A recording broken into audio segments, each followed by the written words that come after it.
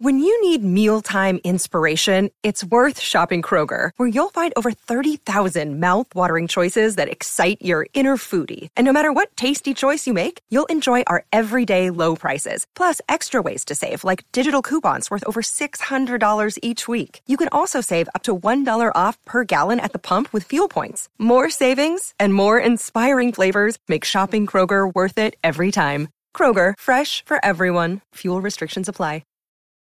Welcome to the first bonus episode of Failed State Update. This is Joseph L. Flatley. Today I'm bringing you an interview that I did with Chuck Ochelli, a podcaster and broadcaster, has a podcast called The Ochelli Effect. It's also broadcast on a few stations. And he's always been a great supporter of my work, and I had a really good time talking to him, so I thought I'd bring the highlights to you. In this episode, we'll be talking about my show and kind of get into like the world around us and why I think we need a failed state update and why I think I'm the man to do it. If you want to check out the whole thing, go to Ochelli.com. And while I got you here, I'd like to mention the So-Called Prophet from Pittsburgh, my other podcast, an 8-part investigative series that looks into the founder and the various members and ex-members of a UFO cult in Arizona called the Global Community Communications Alliance. It originally aired in January and February of this year, but we still have regular bonus content coming out. So if you haven't heard it yet, or if it's been a while since you checked in, make sure you look up the So-Called Prophet from Pittsburgh on your favorite podcast app. Or for information about any of my projects, go to lennyflatley.net.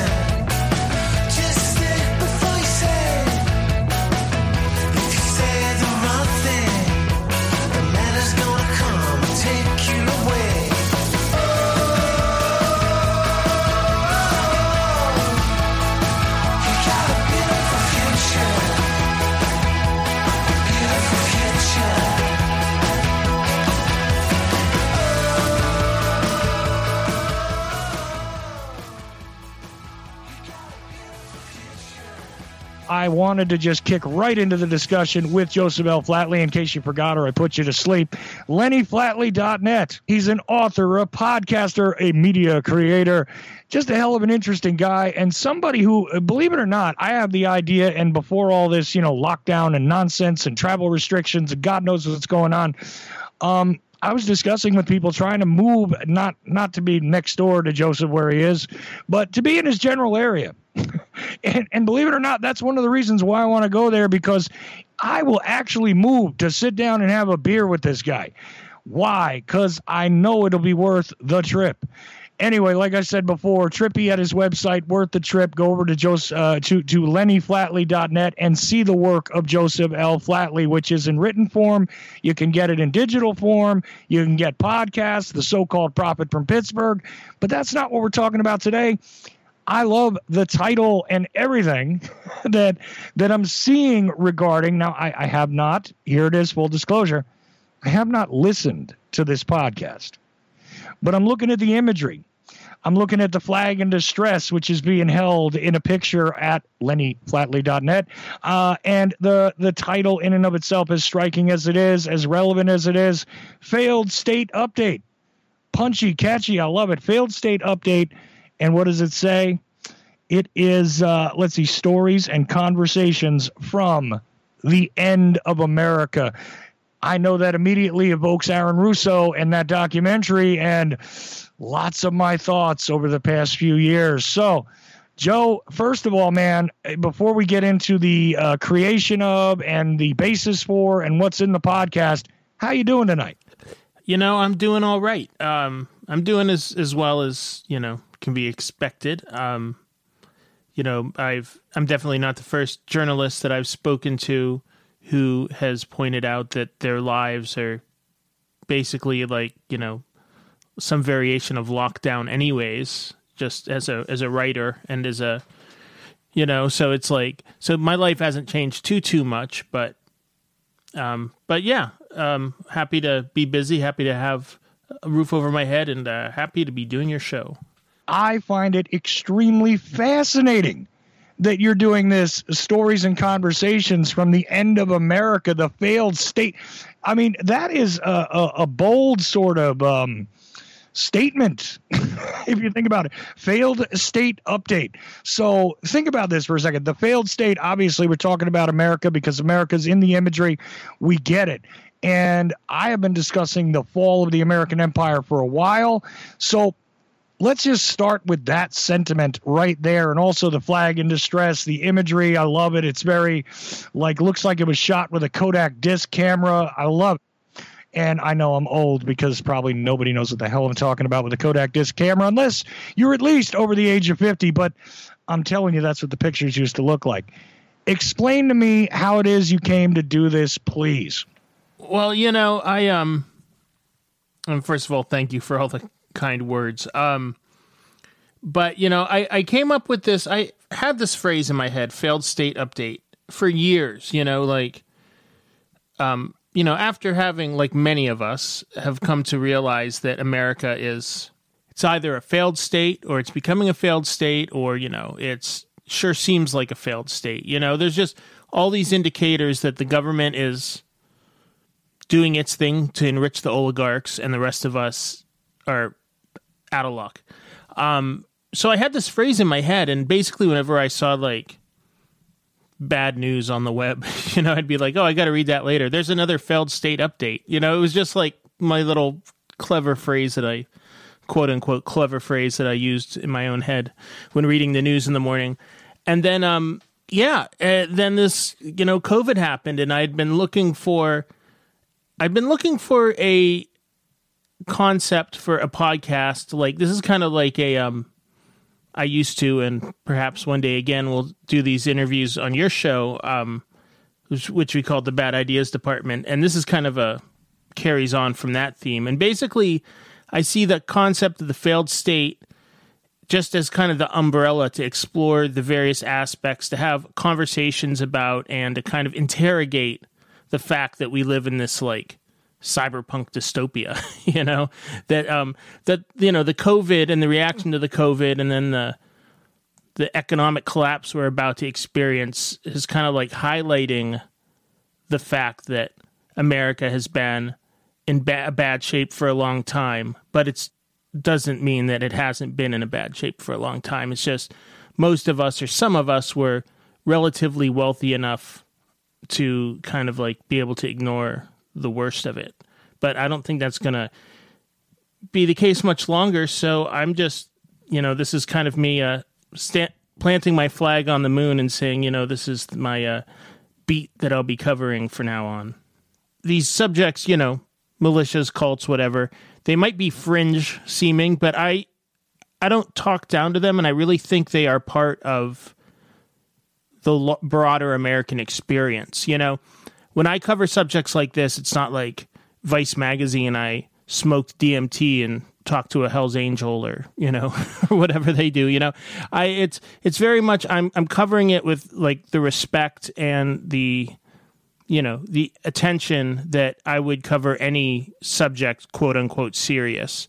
And what I'm finding with our current the current end of the world, or what feels like the end of the world, is that a lot of these subjects that I've been covering that were really pushed to the margins of American life are now coming closer into coming closer to being a more universal part of American life. So, the perfect example would be these anti-quarantine, anti-lockdown protests. It's everybody's locked down. Everybody has a dog. What's the phrase? A dog in this fight or whatever, everybody has a perspective on this. So when you see, these like huge protests with guns and, and people, protesting, this really kind of absurd behavior. I mean, I would say absolutely absurd behavior.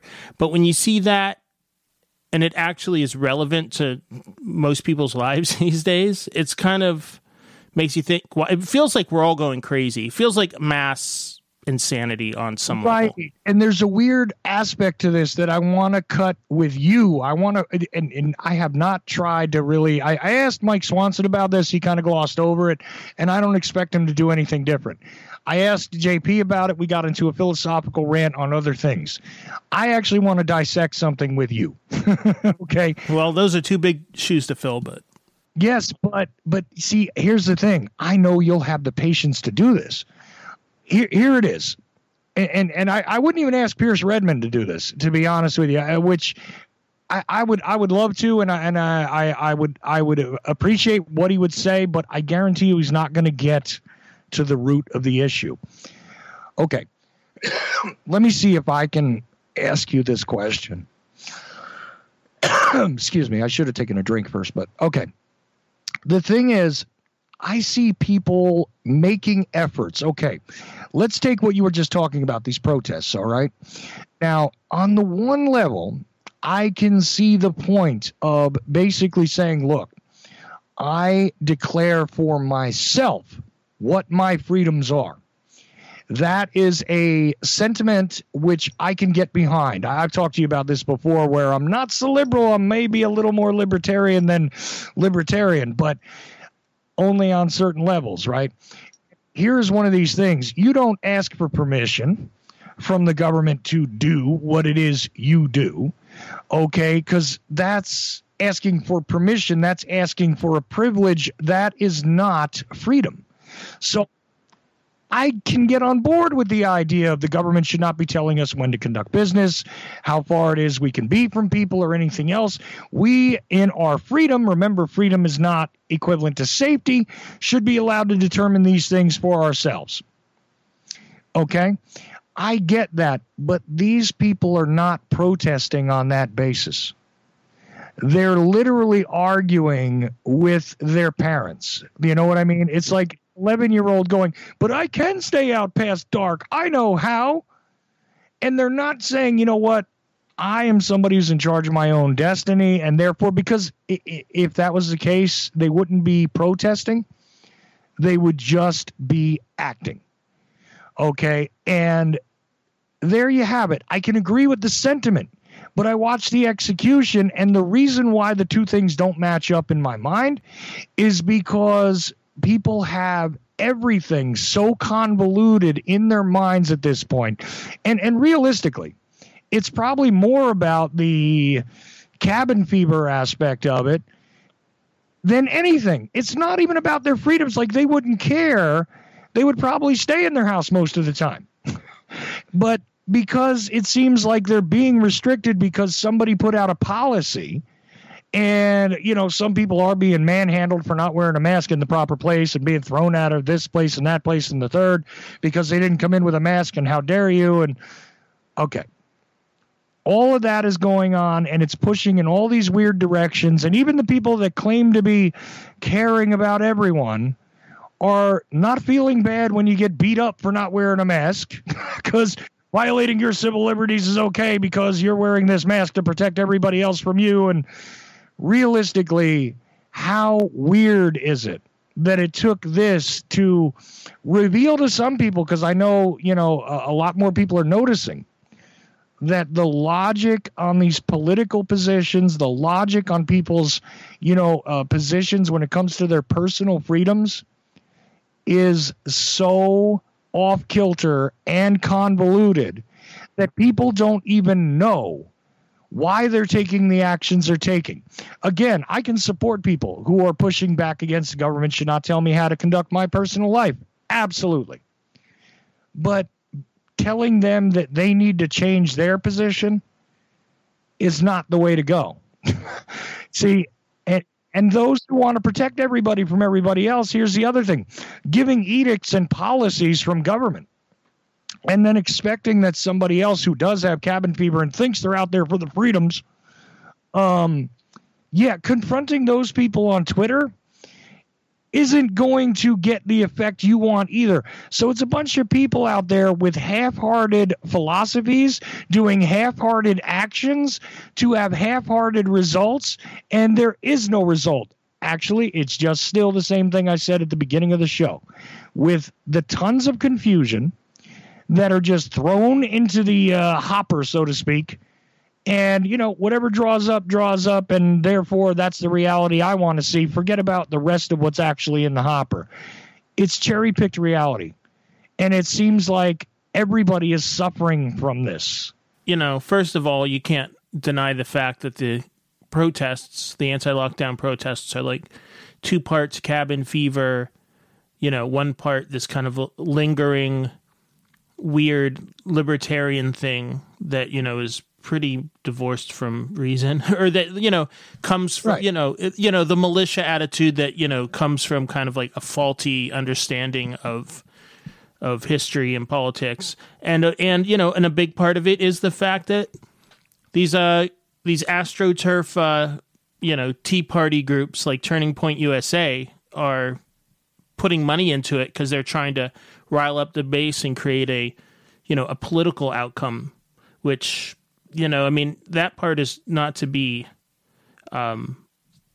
ignored. But it's interesting you mentioned JP, because I had him on the second episode of Failed State Update, and we started talking about Generation X, because I believe you're a member of Generation X, as am I and JP, and it's like, I think that gives us an interesting perspective, because my view has always been, I'm going to do whatever I damn well please. It's not as if I'm like standing up to the government, or I just don't think it exists.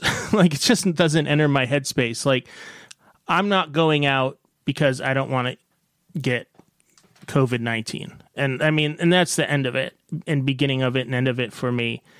And, but look at, the concept of the failed state. One of the hallmarks of a failed state is that the government loses its legitimacy. And I think in the eyes of most Americans for many, many years now, the United States' government is considered more and less illegitimate. And I'm not talking about in a militia uprising way. I'm just saying, like, it has no relevance in my life. So they're going to tell us now, this group that's done nothing except make us pay taxes, this government that has overseen like a massive like stripping of wealth from the middle class and the working class and giving it to oligarchs. We're going to listen to them when they tell us what's, how to stay safe. It's like they actually don't know how to tell us to stay safe. That's why there's so much confusion at the federal level, and that's why New York State took forever to close up its board, to go into lockdown. So it's just a mess, and we're all kind of left to figure out what's going on. So I don't blame people, or I don't blame people for protesting the lockdown. I can understand why, but I think it's much bigger than just individual freedoms. I think they're obviously being used by political operatives to, make political hay. And I think a lot of people are going to die because of that. See, now that's an interesting perspective, but realistically, based on the numbers that they have purported, here's where you and I are of two different opinions on the reality. Based on the numbers that are purported, I have absolutely zero fear about going out. I am looking at it as, yes, this is a bad thing. Yes, we have seen bad things before. Certainly, there are people that are going to be affected. I got really, really sick at one point, and everybody who, I took a little few days off, couldn't quite get things together. I was on the air with a great deal of fever, and I had some kind of flu. I didn't have a COVID test, to be honest with you, but those are actually hard to come by here in Georgia. Different sort of place. I just know what I see in front of me, right? Now, I know there are reports from all different parts of the country, a little bit different. And the idea that, how dare you, you're a reckless individual because I'm not wearing a mask. I have not gone out wearing a mask once. I don't go out a lot to begin with, but I'm not bothered by it. Matter of fact, I find it really strange that if I go to buy, because I still smoke. All right, everybody go ahead and lecture me if you want. But the thing is, I go to a store to go buy a pack of cigarettes, and I've got a plastic sheet in between me and the cashier, and I'm wondering to myself, is this actually effective? The dangling sheet there, and you're not allowed to refill your coffee cup. This is the kind of commerce I participate in, right? So you can't bring in your coffee cup, get your refill price now. You have to buy one of their cups because they don't want germ spreading. It's like, I don't think that this is even a smart idea, because it seems to me as though our exposure to various, unfortunately, sometimes fatal things, but for the most part, not so fatal things, germs, diseases, viruses, whatever you want to call them, is actually just part of life. And sometimes they're nastier than others. And you know what? Even if I were to die from the COVID virus, I got to tell you, it's just like, well, I would have died from something. I don't know. I don't have this attitude of fear, and I find it really strange.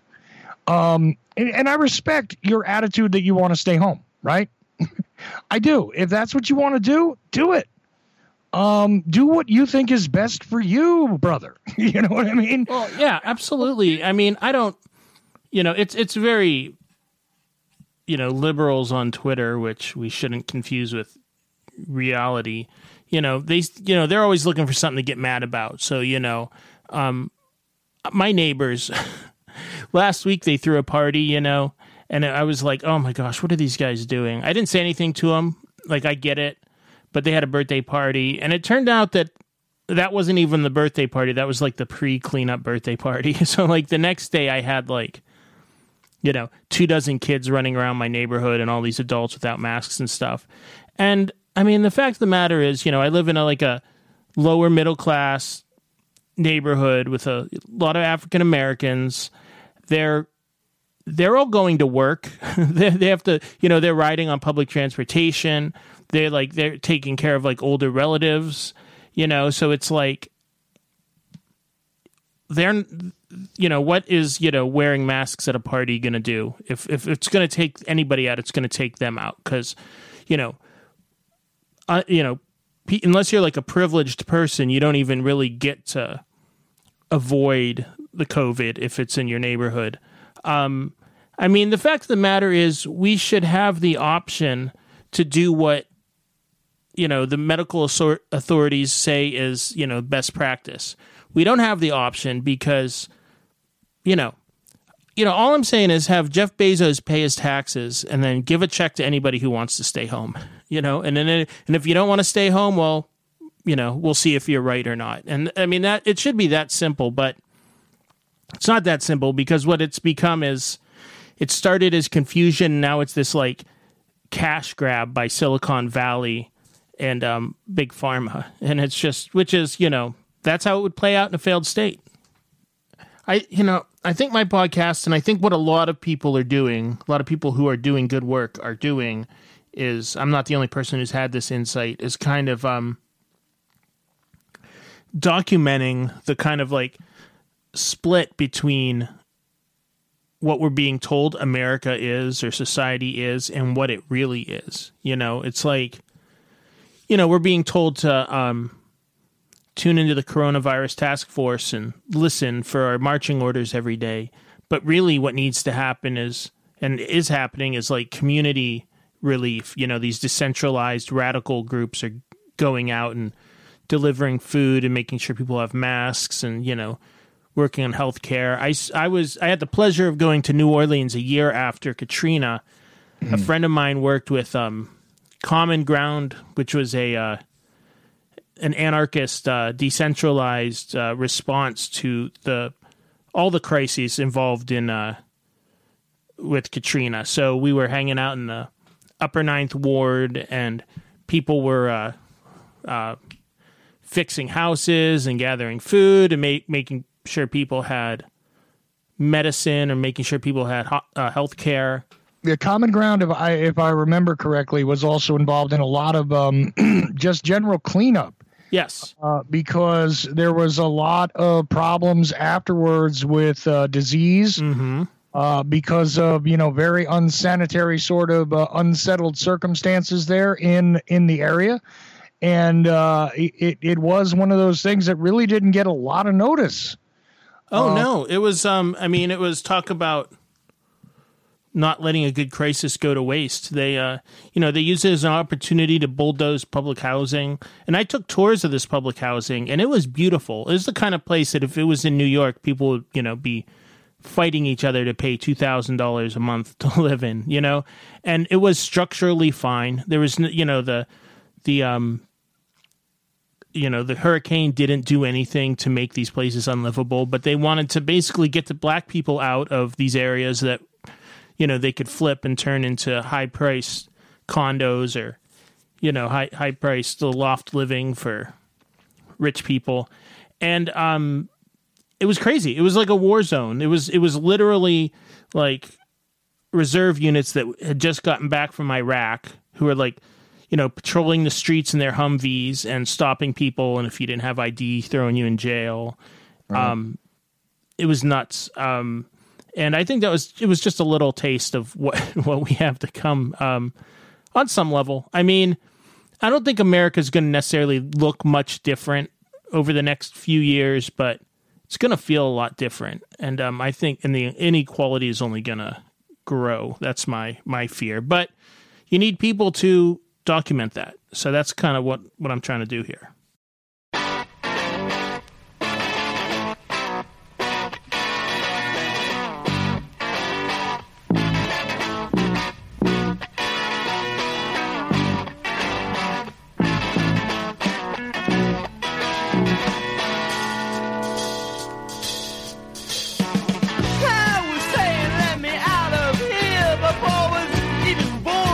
A gamble when you get a face. It's fascinating to observe what the mirror does, but when I died it is a wall that I set a place. I belong to the blank generation and I can take it or leave it each time. Well, I belong to the generation, but I can take it or leave it each time.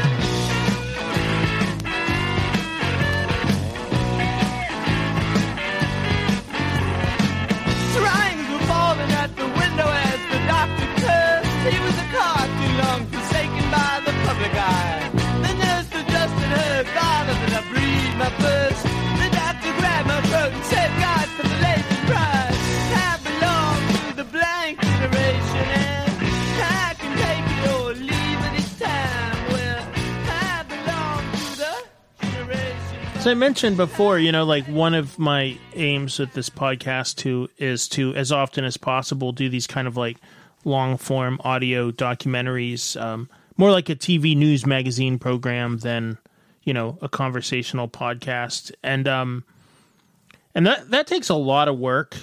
And between trying to write to pay my car payment and, and doing interviews to like try to get an episode out once a week, I haven't had a ton of time to do like the long form stuff.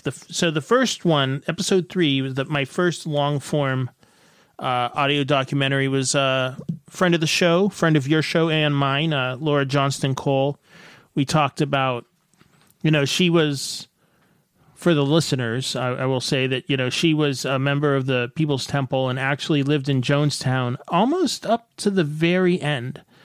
And what we talked about, because the danger with talking about People's Temples, everybody wants to like start with the mass murder, suicide, and kind of only talk about Jones himself and really hit the salacious details.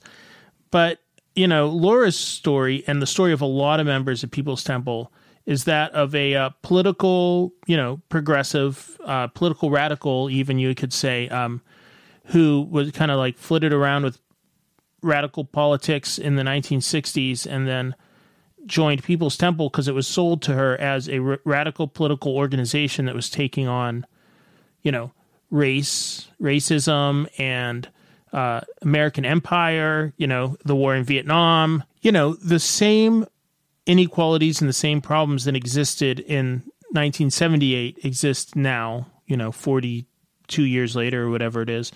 And the same, and the same apocalyptic end of the world type thing was going on then that is going on now, different in form maybe or different in substance, but, the same kind of weird times. And when things get weird and desperate, people get weird and desperate, and they start listening to gurus and rogue messiahs like Jim Jones. And I think it's an important cautionary tale. I mean, there's only going to be more Jim Joneses going forward, I think. Maybe not to the scale, but as the system falls apart and all, the established, cornerstones of American life, religion, politics, the media, that's all gone bye-bye. So people are going to have to fill those holes with something. And, maybe if you hear Laura's story, you'll think, the next time you hear from a messiah, you'll go, that guy sounds an awful lot like Jim Jones. I think I'm just going to take a pass. Yeah, you keep hoping for that, but, there's an interesting portion of what you just said there that I don't want to let go without emphasizing. And that is that this concept that people think is somehow new, that, and again, this speaks to what we were talking about in the first hour when we started talking about the militias and being ready for the armed conflict, and it's coming. And the MAGA hat wearers who also believe that a civil war is just on the horizon. I was a kid in 1978, and I remember adults talking like that back then. So, you know what? This is not new. Yeah, I mean, my own observations, I know we can read history in people's books, but I'm telling you now that this has hung in the air for like 40 years. Okay, easily. And there's always been some creep that could take advantage of it to either get rich or to manipulate people. Yes. And that's another interesting aspect to the so-called Prophet from Pittsburgh, which, again, is another podcast series, which you did do an honorable job of capturing the feel and sound, in my opinion, of the documentary style podcast, which is weird because I did not expect you to do that. But I didn't expect to do it either. It was my first podcast aside from doing interviews for you. And, I've never even attempted a podcast, but I've done short form documentaries, like 5-minute, 10-minute video documentaries for the internet. And, I guess that's the part of my brain that kicked in when I started editing this thing. So. No, and great stuff. I mean, you did it basically on your own, right? Yeah, I had a friend who kind of executive produced, meaning that we talked about it a lot, and he conducted a couple of interviews and went for me on like an interview trip, but that was all kind of high level stuff. But the actual writing, recording, editing, yeah, that was all me.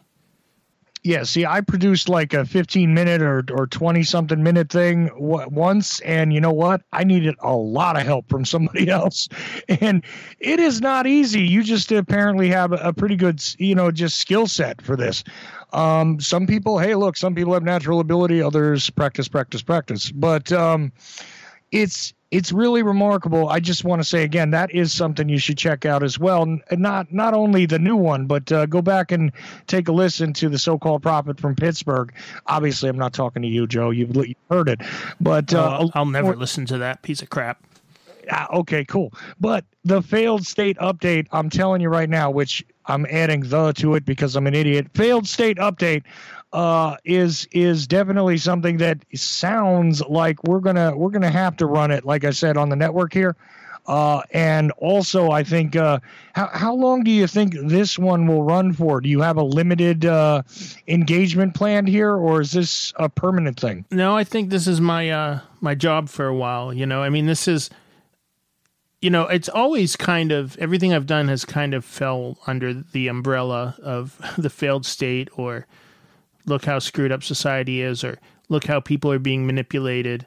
And, I just kind of came across this title, and it kind of gives kind of makes more explicit the theme of all my work. So, as long as I can, I'm going to keep this up. I mean, it's not like the world's it's not like the state is going to unfail as we go on these next few years, So, yeah. So I'm going to keep at it.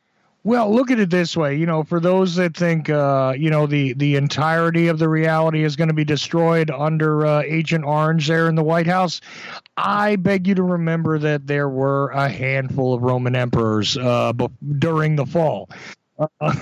It wasn't just during the the reign of Caligula that, Rome got weird, or Nero.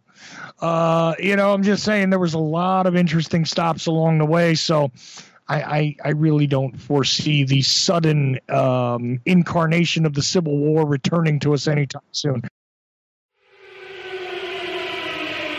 Armageddon, it's been in effect. Go down Lake Pass. Step.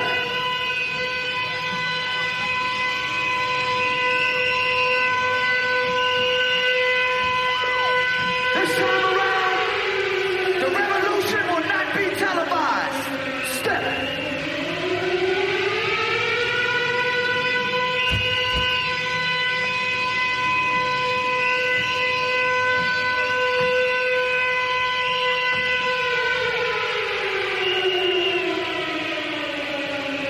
London, England,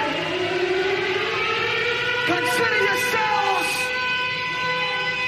warned.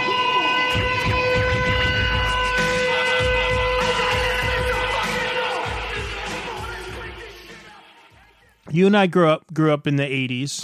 1985 is considered by a lot of historians as actually the most dangerous point in the Cold War. Most people assume it would be during, the Cuban Missile Crisis, but actually the 80s, United States and Soviet Union were, within a hair's breadth of nuking each other.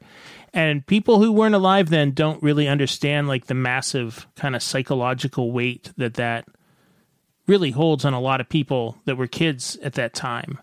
And that kind of gave me the perspective that, it's very weird and unnatural to be thinking about nuclear winter and nuclear war and the sudden excruciating death of you and everyone you love when you're in the second grade or the third grade. Even when you don't know what any of those words means, there's a vibe. They were shoving it down our throats. Yeah, but even as a kid, it was it was you were a kid, and it was I was young, and it was I didn't know what it all meant, or what all the I didn't know what it all meant. I didn't, couldn't define all the terms, but I just knew that something very heavy and very scary was hanging in the air. And I just I think there's a massive psychological component to Armageddon, and not only, that you have psychological trauma from being under the gun like that, but also I think people are attracted to ideas about Armageddon and become preppers, in a sense that since they can't comprehend what that would really mean, it's there's a small part in the back of the brain that just wants everything to change, just wants the world to change. And I think we're living that as much as the dread of are we going to be under lockdown for 2 years? Are we going to die of COVID? I think that people want to change the system, and the system is so omnipotent, is so big and heavy that we think that it would, we kind of envision an apocalypse of some sort just to get us out of this mess. Yeah, well, there's a reason why in the birth of the Terminator universe, there was the concept of the post-apocalyptic nuclear war scenario.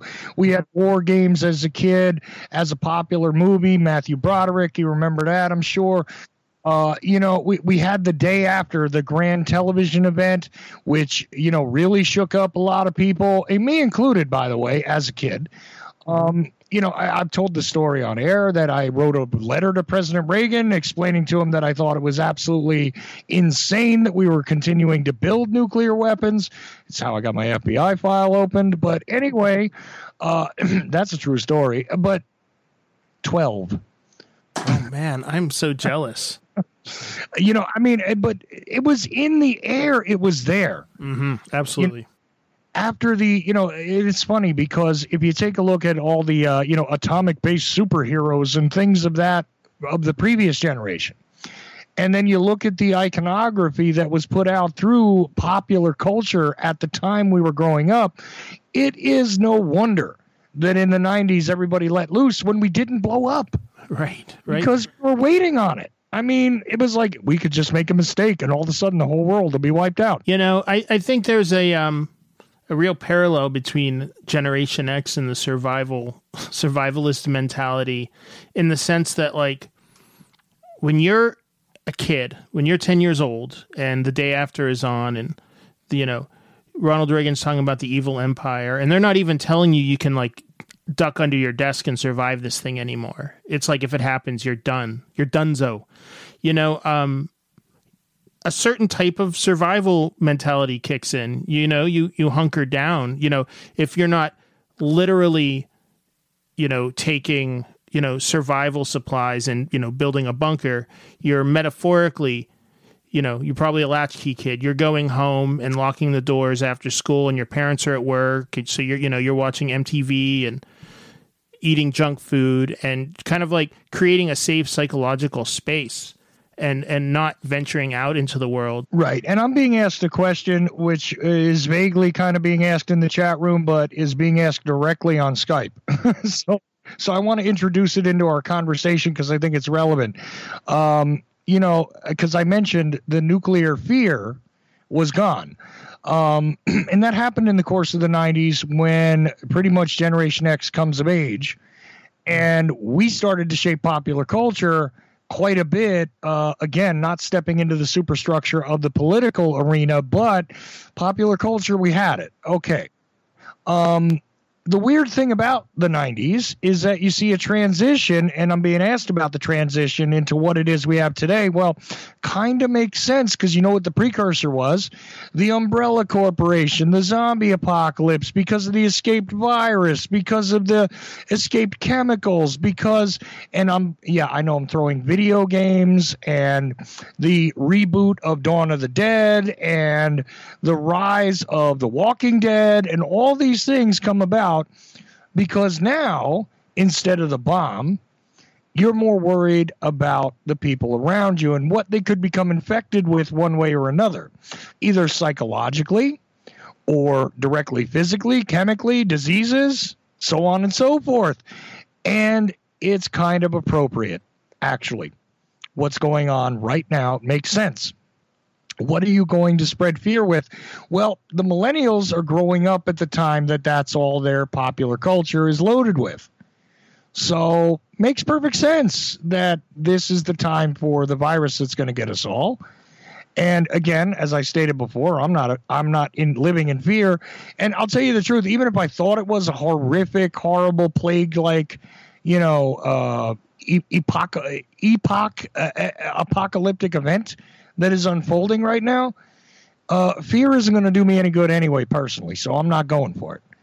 But still, it's an odd transition. What do you think about that transition, though, from the old-fashioned, hey, the bomb is going to kill us, to maybe, no, it's not the bomb, it's your neighbors. They might be zombies. I think that is a relevant point. Yeah, I have a future episode coming on where I speak to a Jungian named David Merritt, whose major work is in something he calls eco-psychology, which is Carl Jung, his major, the thing that he brought to psychology was that, there's individual psychology and there's also group psychology, on a national level, on a tribal level, on a human race level. And I really think that we bring these problems on us. I have no proof of this. This is like more of like a spiritual concept than like something I would, say is science. It might sound pseudoscientific, but I think we bring certain problems on ourselves as a race or as a species when it's their time. So like, the nuclear threat was speaking to something in humanity during the Cold War. This ecological crises, Australian wildfires or whatnot, and now the COVID thing, which is an ecological crisis. It comes from, wet markets and human beings' disastrous and dysfunctional relationship to the natural world, allowing that virus to cross over into the human realm. Even Trump is a symptom. Obviously, he's a symptom of like the horrible, of the weird dysfunctional political reality in our country. But he's also, there's something deeper than that. And I know I'm being kind of vague here because I'd hate to get any more specific because I don't really have any more specifics. But, it's like, I don't think it's a coincidence that the kind of people that we are have the kind of problems that we have. And I'm not saying that to be fatalist or to blame anybody. I'm saying as a human species, we got to get together and figure it out.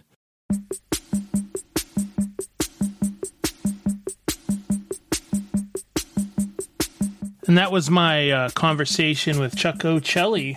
Covered quite a bit of ground. Talked about the movie The Day After again.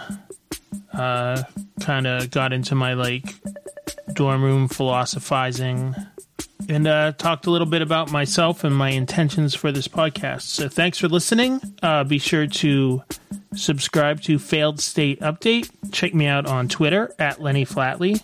Check out my webpage for more info, lennyflatley.net.